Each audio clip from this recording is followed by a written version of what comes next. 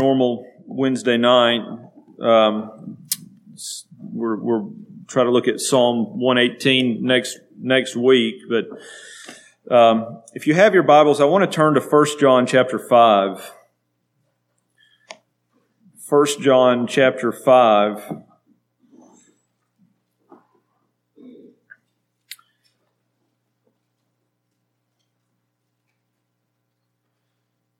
And I want to think tonight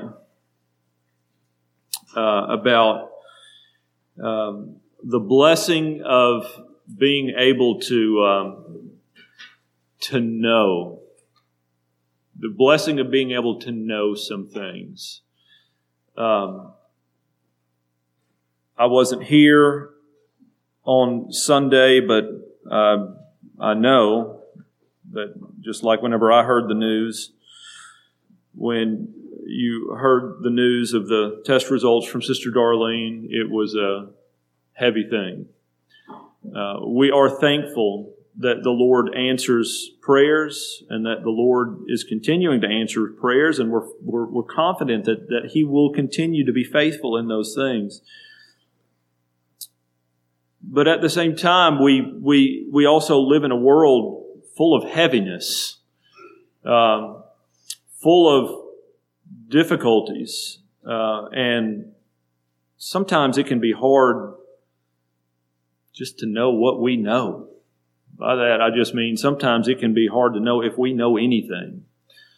And one of the blessings of Scripture, one of the blessings of what it means to be called out of darkness and into light, some of the anchors that we have been given by God is the fact that we know some things. There are some things that we don't.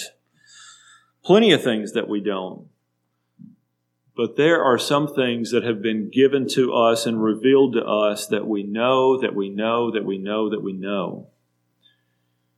And so I want to talk about 5 of those things briefly tonight. The text I want to start out with is 1 John chapter 5, verse 20. 1 John chapter 5, verse 20. It says, And we know that the Son of God is come, and hath given us an understanding, that we may know Him that is true.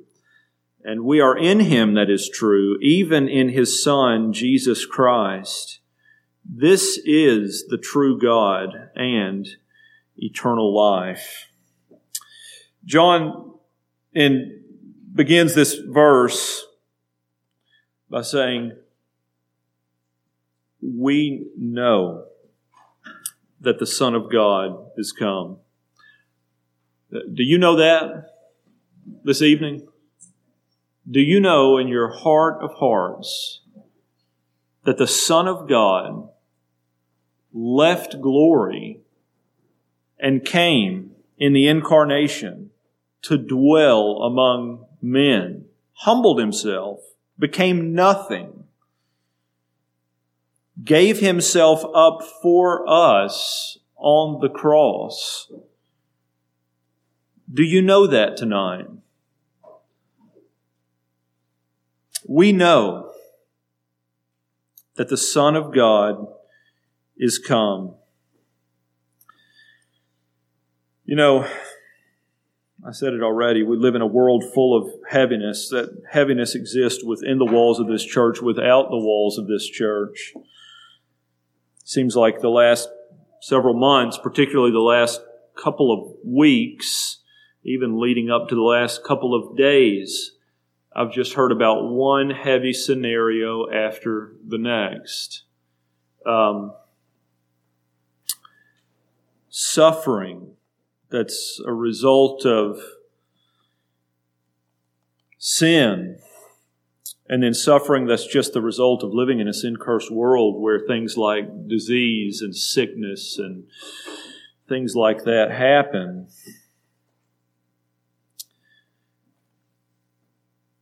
Sometimes it can begin to pile up and just get so heavy that you wonder, what can I do with any of this? How can I walk through, or maybe even help someone walk through? Brother Robert mentioned in his prayer, which is certainly a burden of my heart, how can we serve not just within the walls? How can we minister to, not just within the walls, but outside of the walls of the church?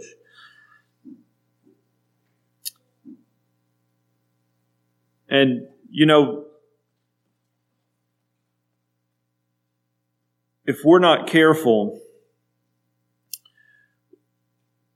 we'll think way too pragmatic. And we'll begin to think that things are very important that are probably not as important as we think they are. And we'll think that things are not as important, not such a big deal, that God thinks are the biggest deal the world's ever seen.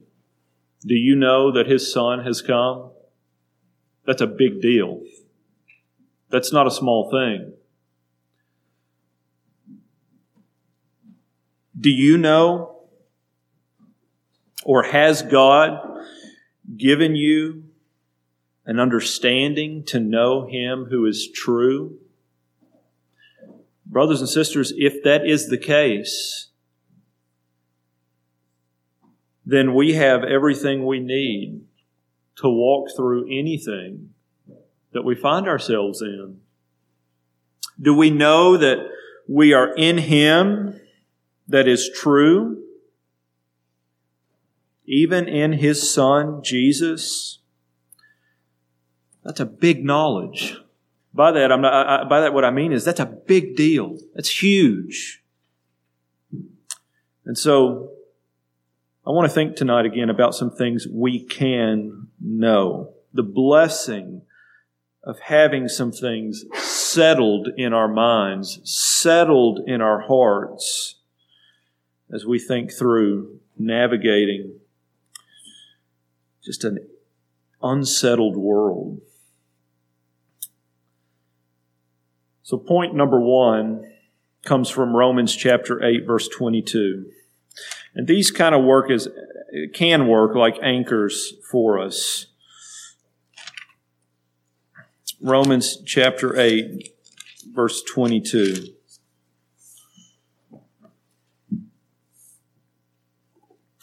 It says, "For we know that the whole creation groaneth and travaileth in pain together until now." We know that the whole creation travails. It's in birthing pains and it groans. This is what we know. Number 1, we know that we live in a world that is groaning under the weight of sin and suffering. We live in a world where it is impossible that we could get to a time of prayer request and there are no needs to be mentioned. That's not a reality in the world that we live in. Now, we might decide to withhold that, but we live in a world full of needs. We live in a world full of groaning. We live in a world full of trials. We live in a world full of difficulties that can just knock the wind out of us at times.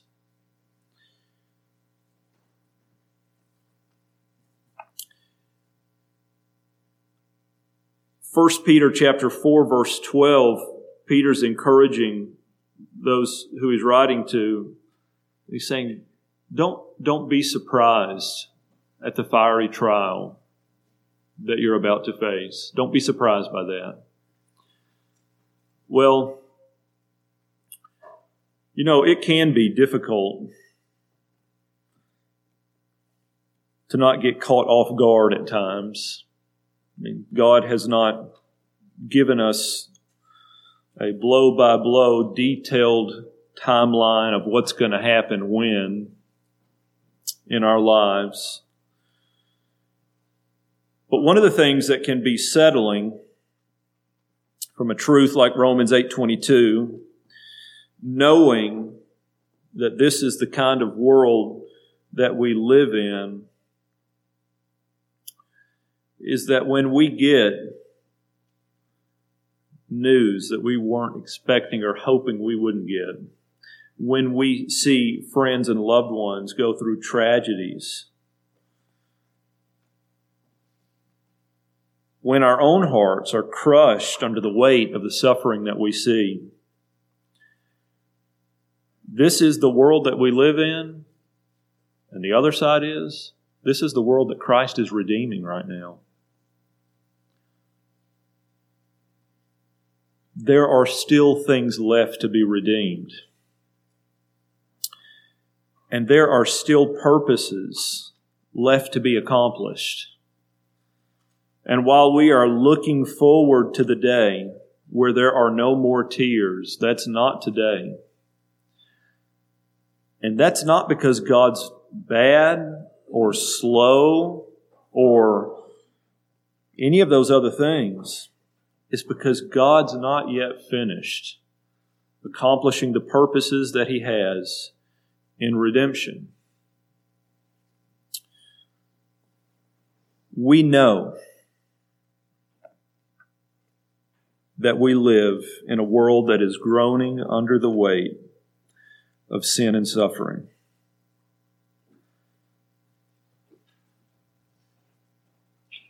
Secondly, look in Romans chapter 7, and as we progressively go, hopefully these will build on each other.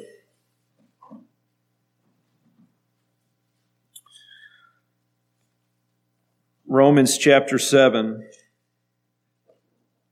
in verse 18, Paul says, "For I know that in me, that is in my flesh, dwelleth no good thing.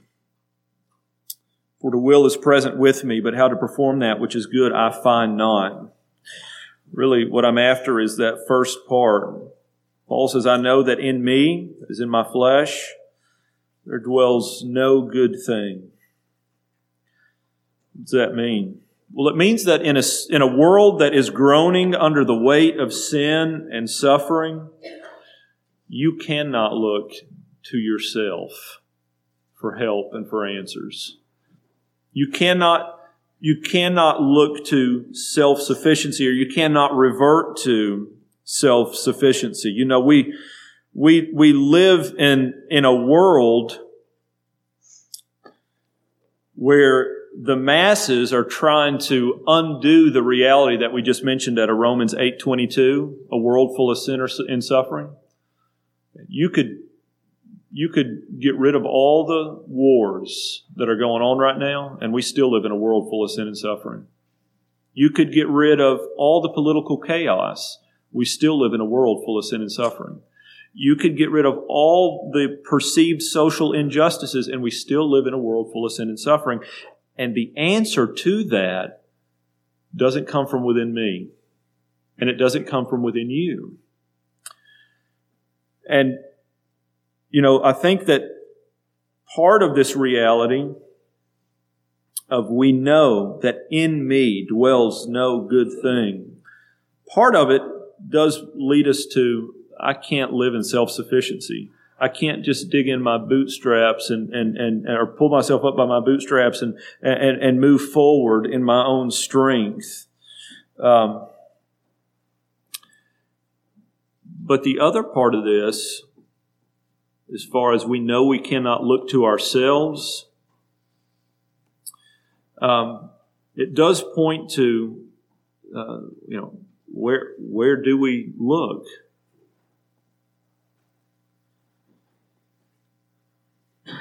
When we talk about looking, that's really just a synonym for trusting. Where do I place my trust? Where do I place my hope? Who do I listen to? Where do I take my cues?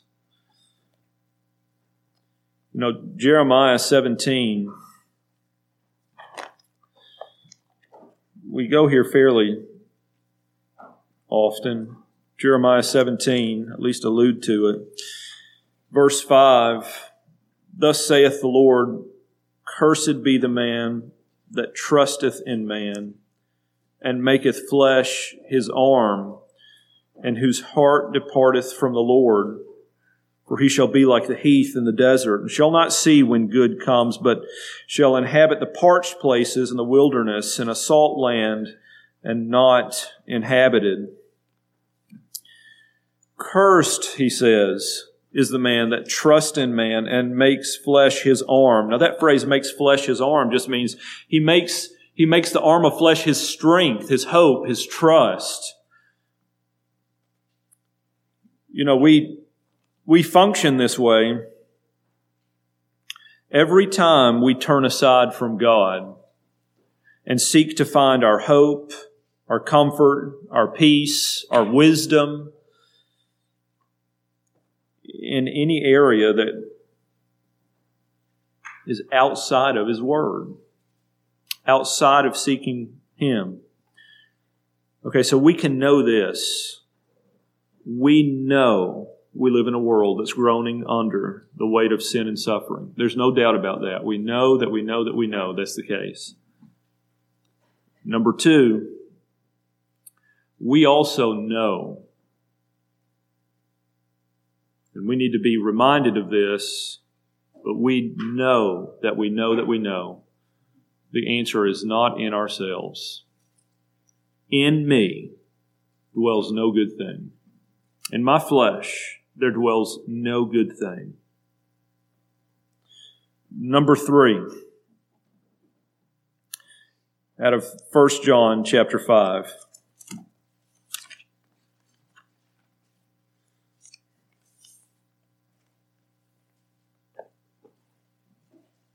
First John chapter 5.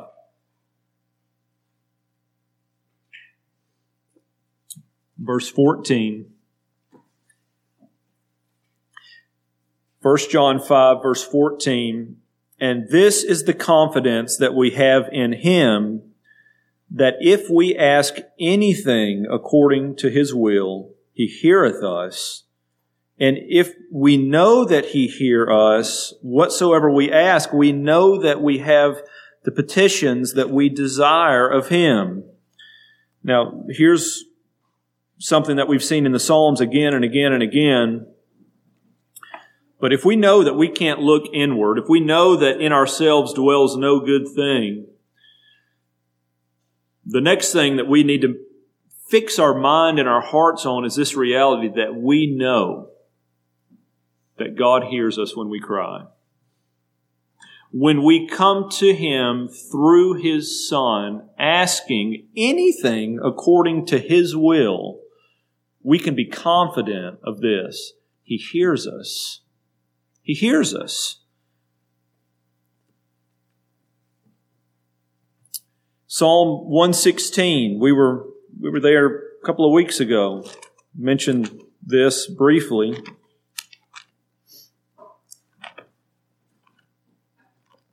Psalm 116, verses 1 and 2.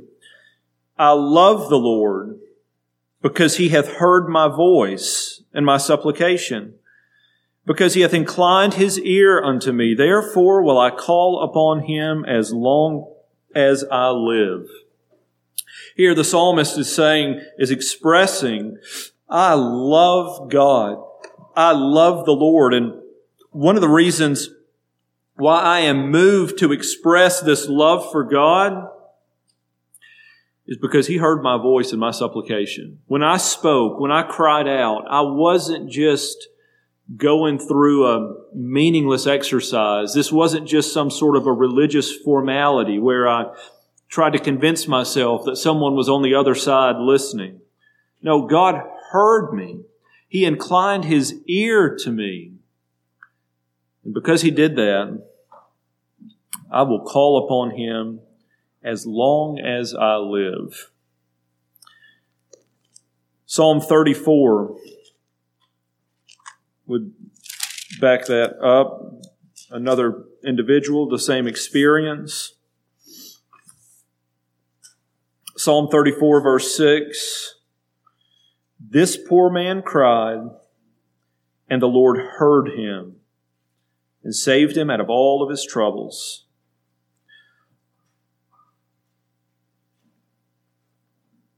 Whatever else you may or may not know, the follower of Jesus Christ can rest assured when you cry out, God hears. You have the same access that this man that David had in Psalm 34 when he says, "This poor man cried, and when he cried, the Lord heard, he saved." Now, the other part of Psalm 34 moves away from this personal experience, and David begins to talk in principles. These are true principles about who God is. And you think about Psalm 34, verse 15, "The eyes of the Lord are upon the righteous, and His ears are open unto their cry." Okay? The eyes of the Lord are upon the righteous. It just means He's attentive. Okay? You're not outside of His sight. He's watching you. He's caring for you. He's concerned over you. And His ears are open when you cry. Psalm 34:17, "The righteous cry, and the Lord heareth, and He delivers them out of all their troubles." Again, this is a principle about who God is, about how God relates. And so again, when the righteous cry, the Lord hears. Brothers and sisters, we find ourselves time and time again. I mean, this is just our reality. It's the reality we live in. We're not always aware of it, but the reality is we live in a world that's groaning under the weight of sin and suffering, and we are not sufficient in and of ourselves, and we find ourselves in over our heads time and time and time again. And when we're there, we can cry out to God, and we can know that He hears. So we can know that God hears us when we cry. Number 4, out of 2 Timothy chapter 1,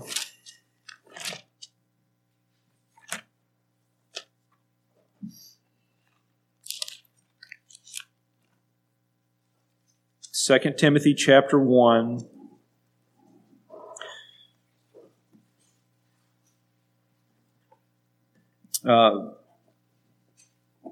verse 12. It kind of breaks in an odd place, but you'll get where I'm going. 2 Timothy chapter 1, verse 12. "For the which cause I also suffer these things. Nevertheless, I am not ashamed, for I know whom I have believed, and am persuaded that He is able to keep that which I have committed unto Him against that day." Number 4, we know we can trust God. Okay, we know that. We know we can trust God. He says in this passage, "I am not ashamed of my faith." I'm not ashamed. I'm not ashamed of the fact that I've put my trust in the Lord. I'm not ashamed of the fact that as I've been appointed as a preacher and as an apostle, a teacher to the Gentiles, I'm not ashamed of the message that I'm preaching, even though I suffer because of it. Why? Because he says, "I know whom I have believed." This goes back really to our first point. That's not saying I know all the facts. That's saying I know the person that I'm trusting. I know Him. I know Him. This is an experiential walk with Him. And He's saying, you can't convince me otherwise, because I have a personal, first-hand knowledge of who it is that I've believed, that I've trusted. And I am persuaded that He's able to keep that which I've committed to Him. Well, what was it that Paul had committed to Him? Himself. His soul. I'm persuaded He's able to keep that. I can trust Him with that until that day. So we know that we can trust God. Psalm 9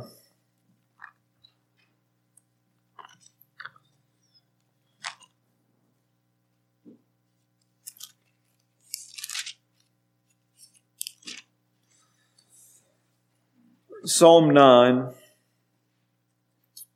verse 10 says, "And they that know Thy name will put their trust in Thee. For Thou, O Lord, hast not forsaken them that seek Thee." Reminds us of the passage that assures us that Jesus Christ will never leave us or forsake us, doesn't it? Those who know your name, that is, those who know you, know your character, who, like Paul, are persuaded that you can keep that which they've committed, they will trust in you, and you will not forsake them. Brothers and sisters, there's a whole lot in this world you may not know. But if you're a follower of Jesus Christ, you can know this for sure. You will never be forsaken by God. He will always hear you. He will always be attentive to you. He will always draw near to you in your time of need. We can trust out of Psalm 46:1 that God is a refuge for His people, a present help in time of need. We can know that. That's not up for debate. We can know that that's the case. We can know out of Isaiah 43, verses 1 through 2, that when we walk through the floods, when we walk through the fires, when we walk through the difficulties, He will be with us. He's with us. We can know that. That's not up for debate. We may not always sense the comfort of His presence, but we can know He's with us. He's with us here right now.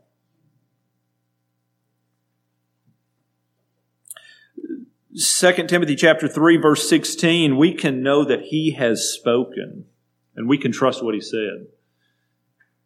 He's spoken to us so that we might know. And then last, we could continue to list things off here, but under this category of trusting God, things we can know about God, out of Isaiah 61, verses 1 through 3, we can know that God is bringing beauty from ashes.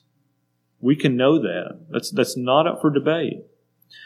We know, this is really brought into New Testament terms, we know out of Romans chapter 8, verse 28, that God is working all things together for good for those who love Him, for those who are called according to His purpose. That's just a New Testament way of reiterating Isaiah 61, 1 through 3. Paul was confident in Philippians chapter 1, verse 19. He said, talking about his imprisonment and the prayers of the saints, he said, "I know that this will turn to my salvation." What's he saying? He's saying that I know, I can trust that God is going to use this, and God has a purpose in this for me and for my salvation, for my ultimate conformity to the image of Jesus Christ. I know there's a good purpose in this difficulty. So we know that we live in a world that is groaning under the weight of sin. We know we cannot look to ourselves. We know that God hears us when we cry. We know that we can trust God. And then look in 1 John chapter 3.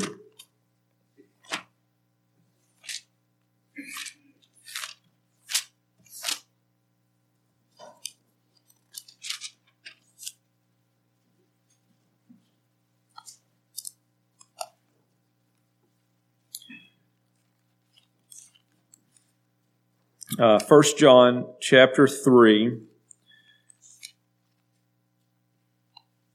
verse 2. Well, verse 1. Behold, what manner of love the Father hath bestowed upon us, that we should be called the sons of God. Therefore the world knoweth us not, because it knew Him not. Beloved, now are we the sons of God, and it doth not yet appear what we shall be, but we know that when He shall appear, we shall be like Him, for we shall see Him as He is. There's a lot that we don't know, but brothers and sisters, we know how the story ends for every single believer in Jesus Christ. We know the end of the story. We know that one day, when He appears, that we will be like Him, and that we will see Him as He is. What does that mean? Well, it means a couple of things whenever we think about knowing this. The first thing that it means, at least the first aspect that I want to highlight, out of Romans 8:38 and 39, where Paul says, "For I am persuaded that neither death, nor life, nor angels, nor principalities, nor powers, nor things present, nor things to come, nor height, nor depth, nor any other creature shall be able to separate us from the love of God which is in Christ Jesus our Lord." We know how the story ends, and the way that the story ends is that we are kept securely in the love of God through Christ Jesus throughout the duration of our time. Okay, we will never be separated from the love of God in Christ. The second reality of us knowing, so reality number one, as far as we know how the story ends, for those who are in Christ, who are following Christ, you make it all the way to the finish line. Nothing separates you from the love of God. Secondly, out of Revelation 21,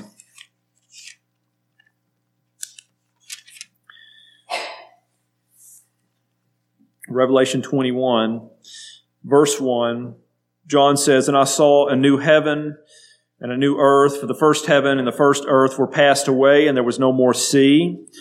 And I, John, saw the holy city, the new Jerusalem, coming down from God out of heaven, prepared as a bride adorned for her husband. And I heard a great voice out of heaven saying, Behold, the tabernacle of God is with men, and He will dwell with them, and they shall be His people. And God Himself shall be with them and be their God. And God shall wipe away all tears from their eyes, and there shall be no more death, neither sorrow nor crying, neither shall there be any more pain, for the former things are passed away. And He that sat upon the throne said, Behold, I make all things new. And He said unto me, Write, for these things are true and faithful. And He said unto me, It is done. I am the Alpha and the Omega, the beginning and the end. I will give unto him that is athirst the fountain of the water of life freely. Now, we could keep going, but this is what I want to zero in on here. We know how the story ends for every believer in Jesus Christ, for every child of God. We know how it ends. And it ends with face-to-face fellowship with God in an eternity where we are satisfied in Him and with Him as we behold His glory forever.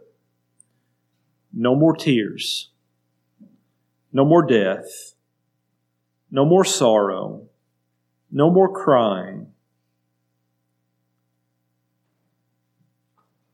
I mean, can you imagine? I know this is not the first time you've ever heard this verse read, but imagine a world where these things are absent. You know what he's saying?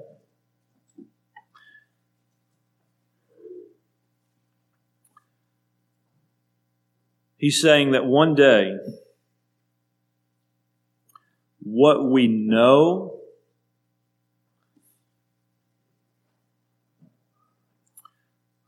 is that the reality of Romans 8:22 that we started with will no longer be a reality.